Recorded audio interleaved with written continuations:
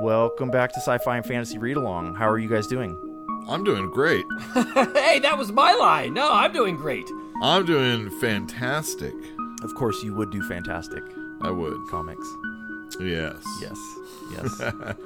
Well, we're going to talk about Chapter 9. Is it 9, right? Yeah. 9. Chapter 9 today of Three Stigmata of Palmer Eldritch by Philip K. Dick. It is a direct continuation, basically continues Chapter 8 almost directly. We begin with Barney Mayerson and, what's her name? Anne Hawthorne. Anne Hawthorne, yeah. Who has just come down from her candy experience. She's real sheepish, and Barney's going to walk her home. Such a gentleman.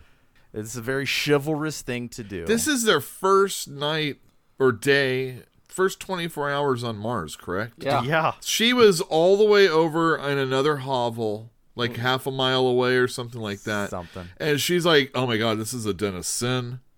And she's like, I don't know what I can do here. She runs to Barney, and she takes all this candy, like almost selfishly. She didn't offer any to Barney. And like she just takes the whole candy bar and just like shoves it down. You guys were saying pre-show. Now, was this an attempt to find the religiosity of candy, or was it just full-on despair? And she's like, well, if the people are going to do it, I'm going to do it too. I think it might have been avoidance, but she did suggest in last chapter that she was feeling kind of temptable, as in she would go along with most things that came to her if necessary, but that is last chapter, so... Well, yeah, but it sums it up again here, and like 3 pages in, where she says, I couldn't stop myself, Barney. It's like what Paul says about the corruptible man putting on incorruption. Does that make any sense? None. Can you give me context? The context is drugs and escapism are the corruption, and she finds herself corruptible, and so does everyone else. Some people find meaning in it, and some people don't, but for her, it doesn't fit. Which she explains to Barney on the walk home when he asks her, how was it? And she's like, it was shallow. It was materialistic. It was all about having dyed hair and fancy cars and boyfriends. Well, that's what the people in the colonies probably still want to have. I mean, I can see the appeal if you don't have any of that stuff, but I can also see that getting really boring really quickly. And we find that out since Anne was in a trip along with the other members of Barney's hovel. Chickenpox prospect. She got to hang out with them as they were exiting. So she probably had like an hour or two and probably got to stick with them about 20 or 30 minutes. She said they were like arguing with each other. Mm-hmm. And it didn't seem like they were having fun. Yeah, that didn't sound like it to me either. The first time we saw them do it, it did seem, well, it was, oh my God, it was Sam and Fran going off on their own to have an experience with each other without the other members. So, a nice little getaway. Sneaky. I don't know if candy necessarily was the important thing. It was the fact that they were the ones doing it. Yeah, but at the time, that was chapter 3, Sam went on and on and on about what a religious experience it is and how it's transcendent and how it effectively, I don't know about brings you closer to God, but it's certainly for him, it was a religious experience. And now you get it from a completely different perspective. Maybe it's worn off. I don't know how much time has passed between then and now. But now it seems like he's had a different opinion, or as a group, they're burnt out on it because it's effectively a false path towards transcendence. Well, not only that, but they were also doing candy on the last night of doing candy before they got choosy and, in their hovel instead. Their whole premise was that they were going to show Barney a good time. Maybe they don't have good times that much anymore. And, a new person, would normally be. But here we have Anne just being flung into the room with them, and she doesn't know who any of those people She's a are. religious That must have been nut. Well, well, there's that too. Sure. She sort of is, and she sort of isn't. If she's a nut, she wouldn't give it up on a dime. She is by their standards. What I got out of this is that candy is like a false path towards finding God. You're never going to do it. And you're never gonna really find a religious experience because there's nothing there. It's hollow. It's superficial. It's make believe. You're never gonna find God in something that you yourself have created. Well, it's certainly not satisfying to her, and she's tried it. Yeah, and it's not really satisfying to the others either. It just took them longer to figure it out. Sam already knew this. I think that was the point way back in Chapter 3, was that he was ready for a more potent experience, that he was dissatisfied with it as it was. But it was more than just a junkie looking for a stronger fix. For him, yes. Not necessarily for the rest. The others didn't even necessarily seem like that they were getting what Sam was getting out of it. Hey, man, everybody needs purpose in their life, right? And maybe this is where Sam is deriving his purpose, because it's certainly not farming for him. For any of them. Yeah, I know. They let all their stuff go derelict. It's kind of embarrassing. It is embarrassing. All right, so you brought up Paul earlier when I was giving you grief about context, Philip. Yes. Because on their walk home, Anne says that it's a difficult thing. She realizes that she's temptable, and she's going to pray on it. Have you ever read Paul from the New Testament? And Barney's like, who? She said Paul. She didn't say from the New Testament.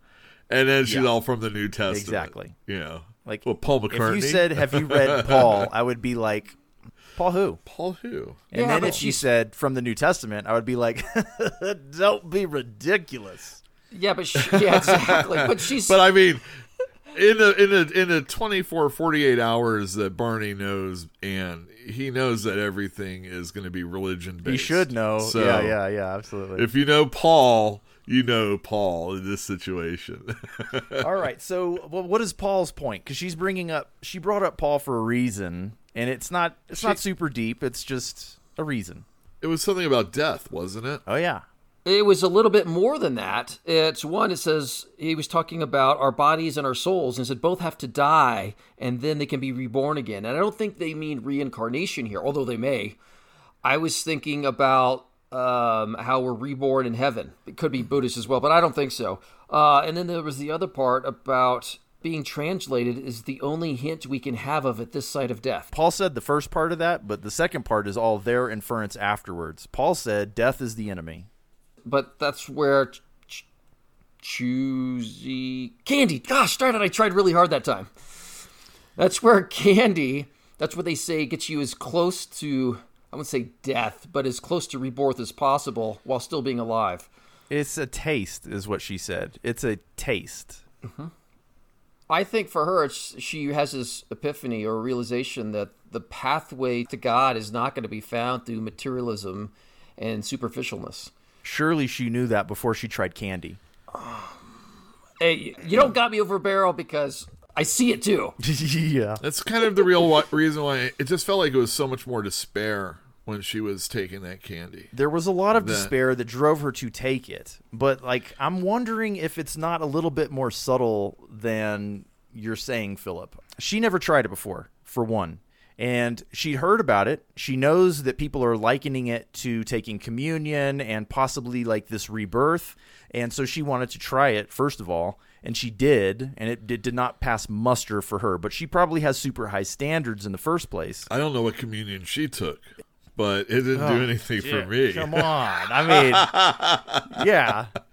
What? One little sip of sweet wine and a bland cracker? No way. Yeah, tasteless cracker and watered down grape juice. I mean, yes, but in this world, they have candy. I don't understand the connection myself, but you do become another person. You think you're another person. You commune with other human beings. That's pretty powerful. It's super potent. It That's could really be your powerful. religious experience, and people do take it that way, and she wanted to try it, but it, to her, is a materialistic thing that she doesn't like. But Choosy sounds like the real deal. But then again, she's just buying into the advertising. Yeah, but she said we could have it now. And she emphasized now. We could have it now. And you find out she's had a whole bag of it, of Choosy. Choosy? Yeah. She has no Choosy. Yes, she does. No, she wants to buy it. No one has Choosy. Nobody has it. Nobody has Choosy. I thought she said she had Tomorrow a bag of night. it. No. Oh, she has a bag of she has a bunch of pamphlets. Oh, is what she has. Okay. Advertising for Choosy. Okay. So, should we just talk about Choosy's advertising? Yeah, go ahead. Well, they have a tidy phrase that I think this would appeal to a lot of people. I would try it based on this advertising. They say God promises eternal life. We can deliver it. What does that mean? That's blasphemy to say that. They talk about it. Yeah. You it's should for definitely... sure blasphemy. Yeah. Firstly, using God to sell something right off the bat sounds blasphemous to me. And yet, but when you are so arrogant as to say that you can do what God promises, yeah, it's like it's now. This can happen now. God promises is in the future. You got to do all this stuff to make it happen. All you got to do is take choosy now. That line right there was my first hint of revelation. Ooh, revelation. Are you making a pun? Yes, exactly what I was doing. I was making a pun. And I know you hate puns, but it was good. I had a revelation, but not a religious one, just, a literary revelation. Mm-hmm. I told Yule in the last episode that he should be punished for making one. Oh, what's just because you hate puns? It is in itself a pun. Oh, ha ha ha. Anyway. Ha ha ha. A pun is a punish. Pun? I missed it, but that's good. Punish him. I like it. Oh, sorry. I'm not that fast. That's why I get tickled, because it's like puns are just like tickle the intellect, and then, It just tickle it. They do not tickle my intellect. Just a little tickle. What does God promise? He promises eternal life. We're kind of familiar with this concept if we grew up in Christian families, right? So what does it mean for a product to do that, though? Man, if a pill or whatever they use to ingest it can promise you everlasting life, it's hard to not want to take it. Well, that's what the advertisement claims, is it can offer eternal life. And it is blasphemous. Barney thinks of it as such. He thinks that Palmer Eldritch should be struck down for it, but alas, that is not going to happen. And they arrive back at Flaxback Spit, her new home. Well, here's my epiphany coming off of that pamphlet. Well, you remember that question, or you had brought up the thing about the big lie and the big truth? That was before we began recording, but yes. Yeah, well, it's that section right there, and I read that section, and I'm like, I had this massive epiphany. Palmer Eldritch is the Antichrist. Okay. And this whole book, possibly. This whole book is an allegory for the Antichrist coming and taking over. And you know how it's like aliens are inside you? Well, the aliens from the Proc system are like demons that possess people and take their form. Is that true? I don't know if that's true at all. In the book, they talk about, we don't even know if Palmer Eldritch hasn't been eaten up and taken over and all this other stuff. I don't know why they suppose that, but they have. So there is at least, people it did, and that was one of the things they said, is something took his form or ate him up from the inside. I think of like Men in Black when I know nobody's seen him. The guy who wears a skin suit, he kills the person and jumps inside. What? The big cockroach. Was there more to your theory, Philip? Yeah, it says, an evil visitor oozing over us from the Proc system. He said to himself, yada, yada, yada, offering us what we've been praying for over 2,000 years, which is the return of Christ. So we're not getting Christ, and that's supposed to bring us... Obviously, right? Yeah. Obviously. Well, I think this is the Antichrist come to promise us salvation and promise us eternal life, and it's all fake. It's all a sham. That sounds good. I like it, actually. I don't think he brings. I don't think there's any Judaism in this, because I wouldn't know. I just feel that Christ isn't accepted as God. That's the main thing I know. And it's just kind of interesting, when you think of other religions and how these things might play out when you're reading this, this doesn't sing to me necessarily. Well, they glossed over it, but at the very last sentence of that, my epiphany there, where it talks about Palmer Eldritch being, the Antichrist, it says, he, capital He, who has protected us in the past, simply sits passive. And then he's talking about Christ at that point. And what he's saying is Palmer Eldritch has come, and he's the Antichrist, while he, Jesus, is just sitting passively by and doing nothing. God passively offers you eternal life, but we're going to give it. Yes, but there's no salvation there because it's fake. It's false. It's heresy. It's a prison. It does seem like it's going to be, yeah. Well, I mean, and that's the whole crux of everything, is that these people are coming or these things are coming to take us over. And they're going to use this implement. They're going to implement this thing into our being, All they're going to do is give you the option to take it, and you're going to because you've been craving it for 2,000 years and didn't know it, and then thereby they will control you, I guess. I don't think they're coming, though. I think that it was implied that they were going to do it remotely. Well, I think this is the remotely bit, right? Sure. Yeah. Sure. It's a good metaphor, or an analogy. I guess it's a metaphor that you're identifying Philip. But did you guys like the frog metaphor that the author used? We're back home at Flaxback Spit. Mm-hmm. She has arrived. She's at the door. She's got her lantern. She opens the door. She puts it inside. And then she turns around to Barney with her arms out and says, "Oh, Barney." God, this guy. He's like, run away. Let's come on back to my hovel. He does. We'll get married. He does. He does this again. He's known her for 2 days. Well, 2 days, but, it's going to be 50 years of knowing her for Man, they spent the flight together, most of it not talking, and then they just spent like a 30-minute walk back home or something. How long does it take to walk half a mile in the dark? About 10 minutes. Okay, so they spent about 20 minutes together, not counting the time they spent on the flight, and he's already proposing marriage. I mean, it's just kind of nuts. Well, but she's giving her body to him right now, and I'm like, oh my gosh, I thought you had Christian morals. Like, at least wait, do it in the sanctity of marriage. Is the future. I don't know, like what future you live in, but in the future, based on the '60s, free love was the thing. Maybe so, but I'm sorry, you can't be Christian and promiscuous. Why is sex immoral? Well, that's what the Bible says. Does it? Oh, yeah. Well, it's not immoral. It's when you aren't married to the person, it's immoral. I didn't. Right? I thought it was just if you were married and you were having sex outside the marriage, that was immoral. You mean adultery? Yeah. No, adultery is a thing you don't need to be married to commit. Somebody has to be married for someone to commit adultery. I don't think that's the way it works. One person has to be married in the pair. I don't think so. There's this: thou shalt not commit adultery beforehand. Thou shalt not covet thy neighbor's wife. But this is why different. don't we look up what adultery means? Because somebody has to cheat on somebody for adultery to be a problem. Oh, I can't wait! I hope this stays in. It's just like obviously we haven't cared enough in our lives to know what it means. No, I'm telling you, man. You can commit adultery without being married. Voluntary sexual intercourse between a married person and a person who is not his or her spouse. All right, fine. But still, Barney's is all game for doing it within the sanctity of marriage as soon as he possibly can. And she's like, no, let's do it now. And I'm like, she's supposed to be the moral one. But that's beside the point. He ignored her in the last chapter when she said that she was down DTF. And now she's like crawling into his arms and telling him that it's time now. Do it now, Barney. And so... Was he being gentlemanly before? I mean, he did think that she was attractive on the flight. But he didn't go for it then either. On the flight? But... why on the flight? In his hovel, chicken pox prospects. Yeah.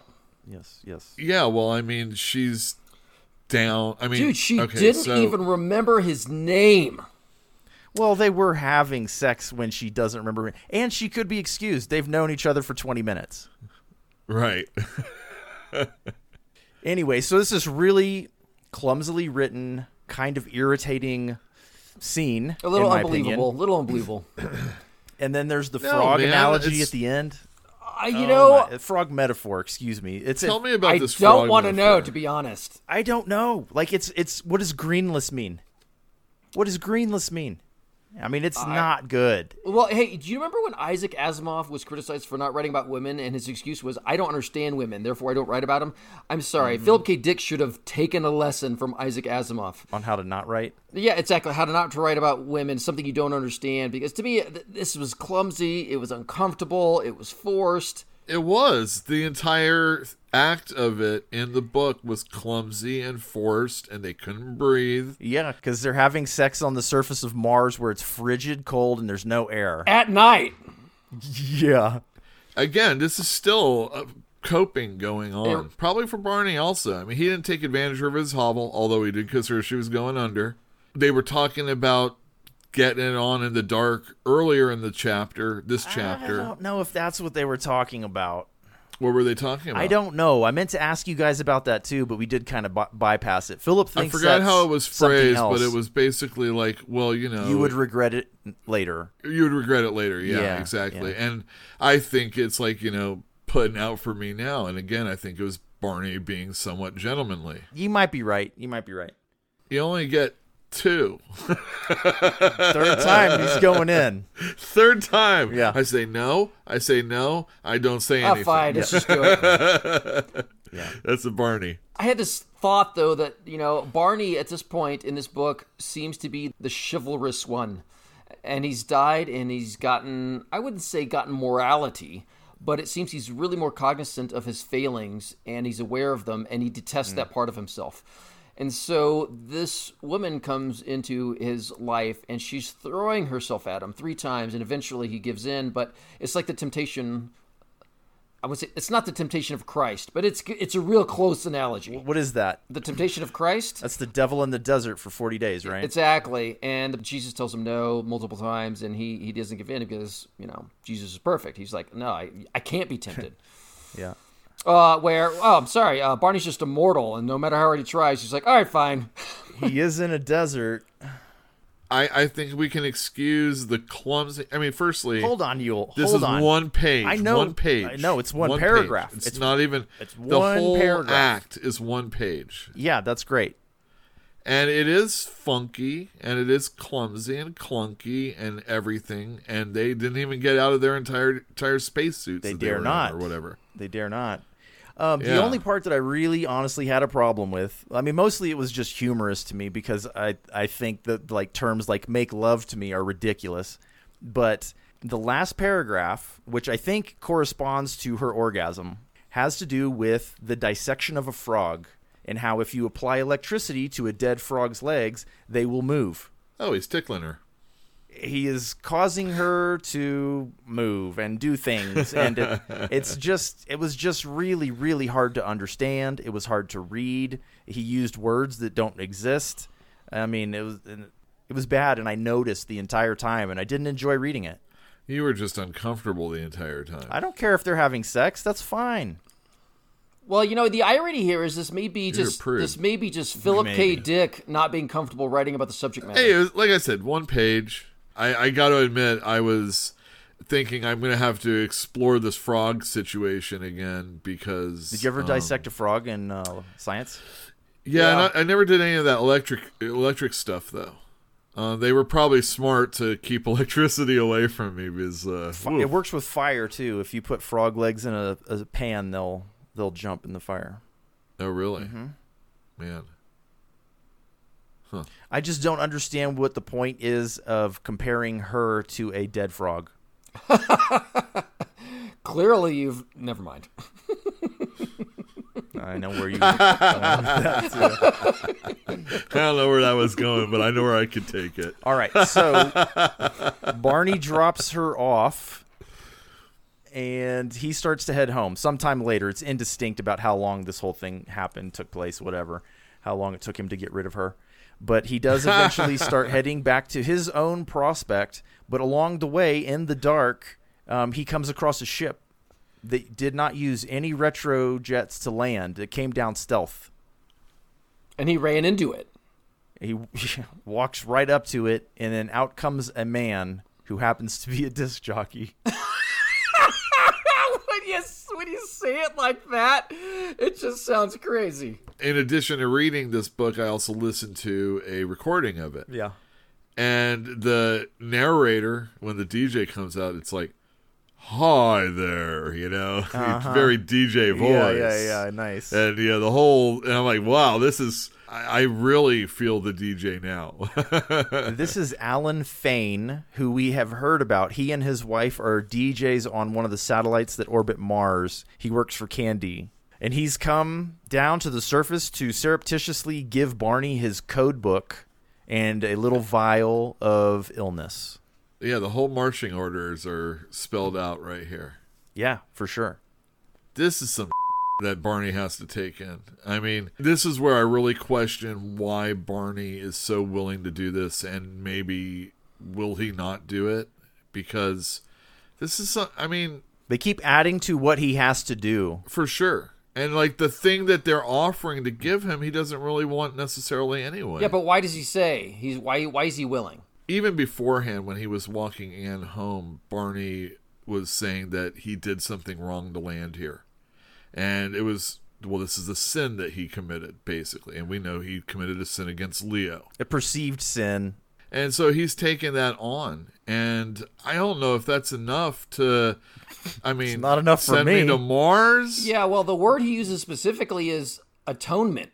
That's what Fane uses. I would use a different word. I would use the word penance. Well, either way, Barney wasn't using it. No. Either. He never used those words. He did use the word sin, but he did suggest that he thought that he had to pay for that sin, and that is penance. Atonement is to at one. It means at one to rectify a broken relationship, and he's doing both of those things by trying to help Leo. Just coming to Mars is paying for your sins. I agree.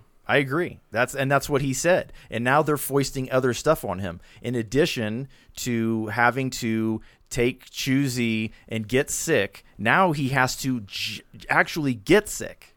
Well, the one thing I'll say is that when he chose to do Mars, that had nothing to do with Leo. That was, as far as Leo's concerned. Leo's like, oh, I hear you're choosing to go to Mars. I would love for you to do this stuff for me. Let me piggyback on you. Do this for me also. Exactly. And now we're finding out what that has to be. So maybe coming to Mars technically wasn't him atoning for, full atonement or full penance. Or maybe even considered that. But now that he's doing what he's doing for Leo, that is the penance. That is the atonement, whatever we want to call it. And what he's doing is some messed up stuff, if you ask me. Keep in mind, before he left Earth, essentially he was bearing all his sins to himself, if not everyone else. He was bearing his sins in front of anybody waiting to listen. It wasn't like that, but he was foisting them off on other people who didn't have a choice, right? He was a person that, in all tense, he basically was committing suicide. He was settling up. And he was telling people he loved them in some way. Or will you marry me? Them. Or exactly. Well, he never came out and said it, but internally he was bearing Men his sins. don't say I love you, Philip. Or I'm sorry. Yeah, none of that. Not a real man. Not a real man. Barney's a weirdo. So I think this goes all in line with he bore his sins, and I don't know, there was no priest in there to say you must atone or you must have penance. But we've skipped that part. Now we're going to the penance and atonement part for everything he feels bad about doing. Which is funny. That's the problem when you self-diagnose. You might only have to go to a food bank and you might be okay. Just 1 week. You remember that book that he had that she had read, Anne had read, and he had not? It was I remember that, The Imitation of Christ, and it's like a parable, an allegory about a guy who is burdened with sin and is trying to get to heaven. And now we've got Barney who is burdened with sin and trying to get to heaven. Exactly. So, yeah, interesting. All right, so what is the illness? What's in the vial that he's been given? Metrazole. That's not what he's given. Yeah. No. He's given... No. What it's Metrazole. It's something else like Metrazole. Yeah. They didn't describe it. It was something from Io. That's right. Possibly from Denkmal, the guy that does the E-therapy. And it is going to give Barney epilepsy. The mysterious Q variety. I did look up Metrazole a little bit. Its purpose was to induce seizures. It was used heavily for shock Metrazole therapy. And a lot of people were dying from it. Instead of shock treatment or something for that? schizophrenia. So they give you both combinations. And I don't know why that was more effective or less effective. And then they would use it heavily for medications treating seizures. So they would induce seizures. And then they would give you something to treat them. But either way, it sounds like a horrible way to experiment on human beings. In this era, they were performing lobotomies commonly. In the 60s? Yeah. Yeah. I mean, the state of medicine at that time was not great. It's not great now, but I mean, I think it was barbaric at the time. What? Nothing. I'm just the medical advancements are amazing. They are amazing. Right now. And I mean, when they first, I mean, it wasn't that long ago. They were putting like first pig hearts in people and stuff like that. Oh, they tried Now that they've again got, recently. Yamaha ones. It doesn't have to be hearts. Let's not get hung up on that. Titanium knees and all this other stuff. And medicine might not be, it's fallible for sure, but I mean, it's pretty. It's getting better. All right, so Barney, it is a very heavy burden that is being placed onto Barney, and he recognizes this, and he's like, well, what's in it for me? Because I think he's starting to realize that people are trying to take advantage of him. And Fane, on his own, I'm pretty sure, says, we'll get you off of Mars. He has a whole thing that he says that they'll have to do, like, I'll have to burn your fingerprints and all this stuff. You'll have to go hang out at Leo's place for a couple years. Well, this is a man that could affect that. Like, he could actually get Barney off the planet. He's obviously got a ship right here. Yeah, but Barney's like, well, what if I don't want that? And the DJ, Alan, is like, well, of course you want that. Nobody wants to be here. Everybody wants to get off. This is your perfect opportunity.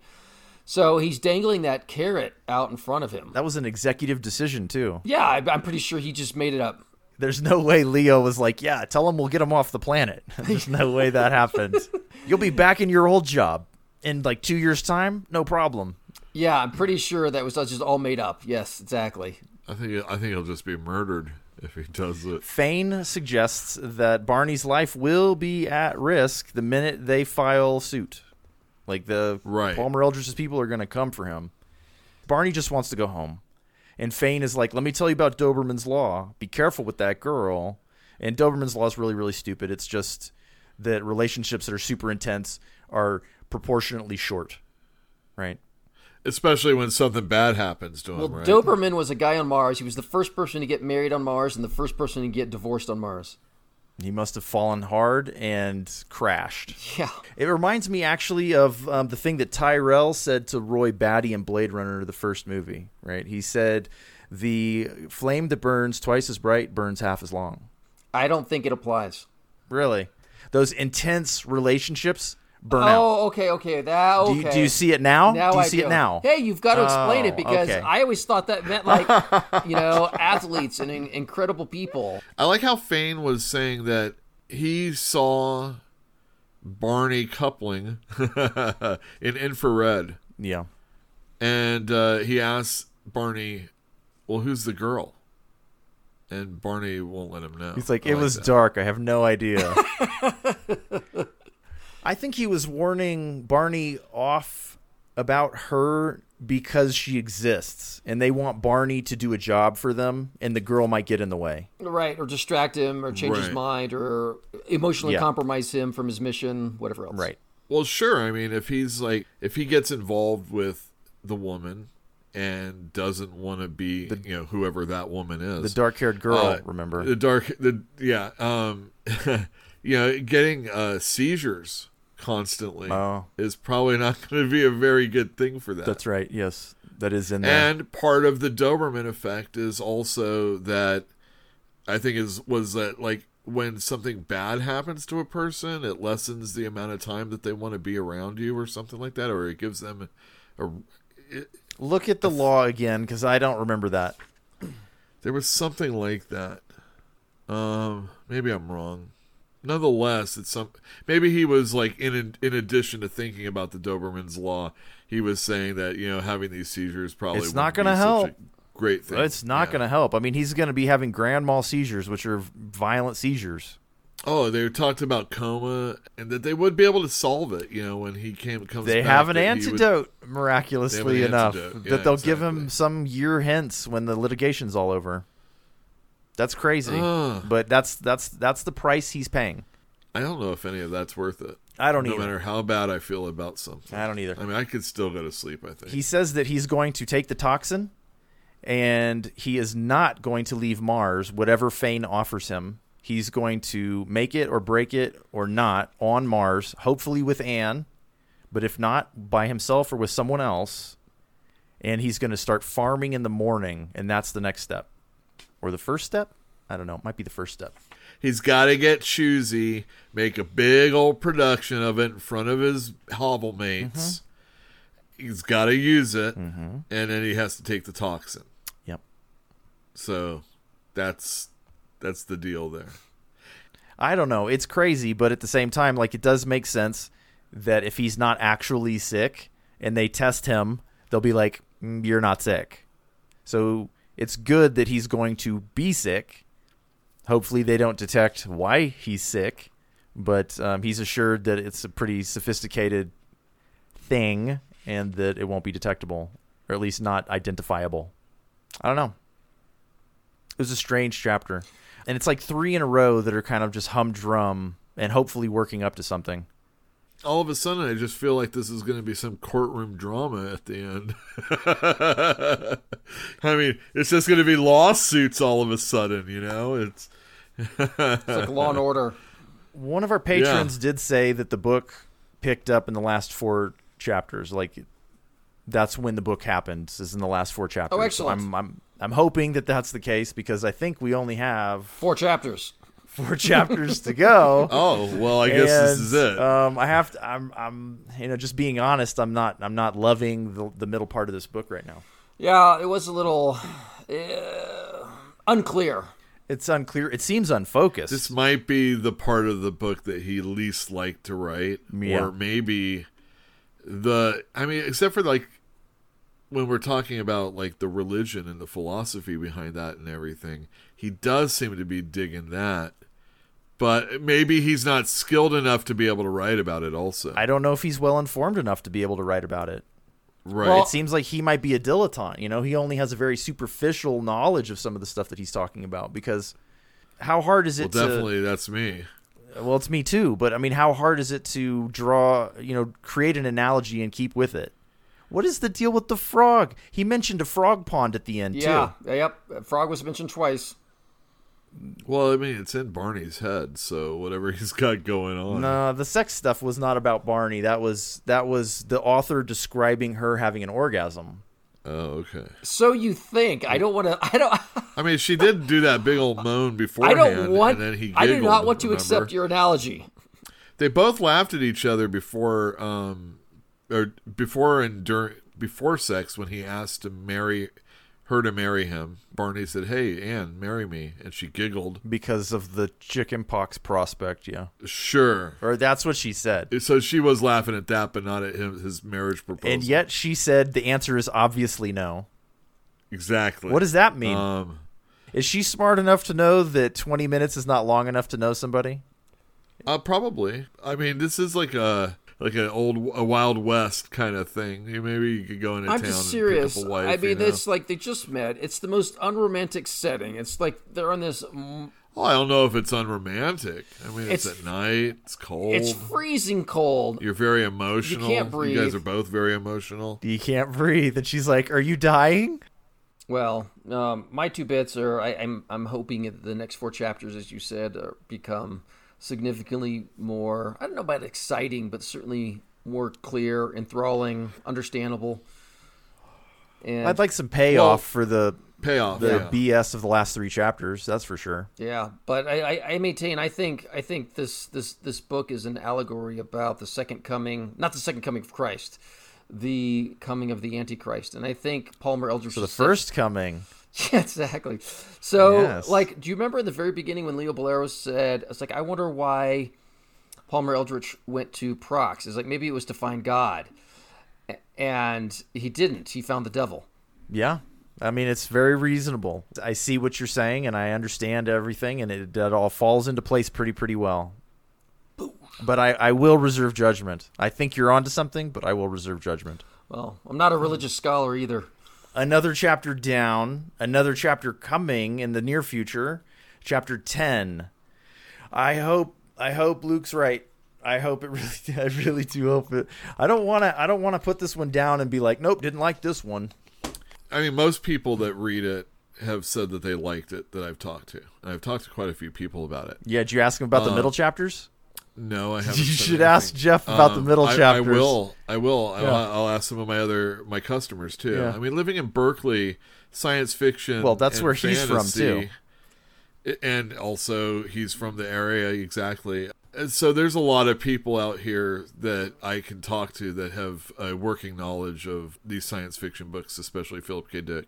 Well, it is among his most famous books. So I assume, like, the next chapter, we're going to get the whole drug deal, or maybe they'll start with, like, the Choosy being purchased already, you know, and maybe there will be a trip or not. Oh, sure. I don't know. Got to have something. And then he has to take his toxin, and then I guess the courtroom drama begins. I guess so. Well, you know, to be the devil's advocate here, I've never read Philip K. Dick before, and I think maybe you can get more out of it if you're more familiar with the author and his writing style and what have you. But you're not getting it yet? No, I'm just saying. You're not. I know. I'm not. I mean, I'm reading it.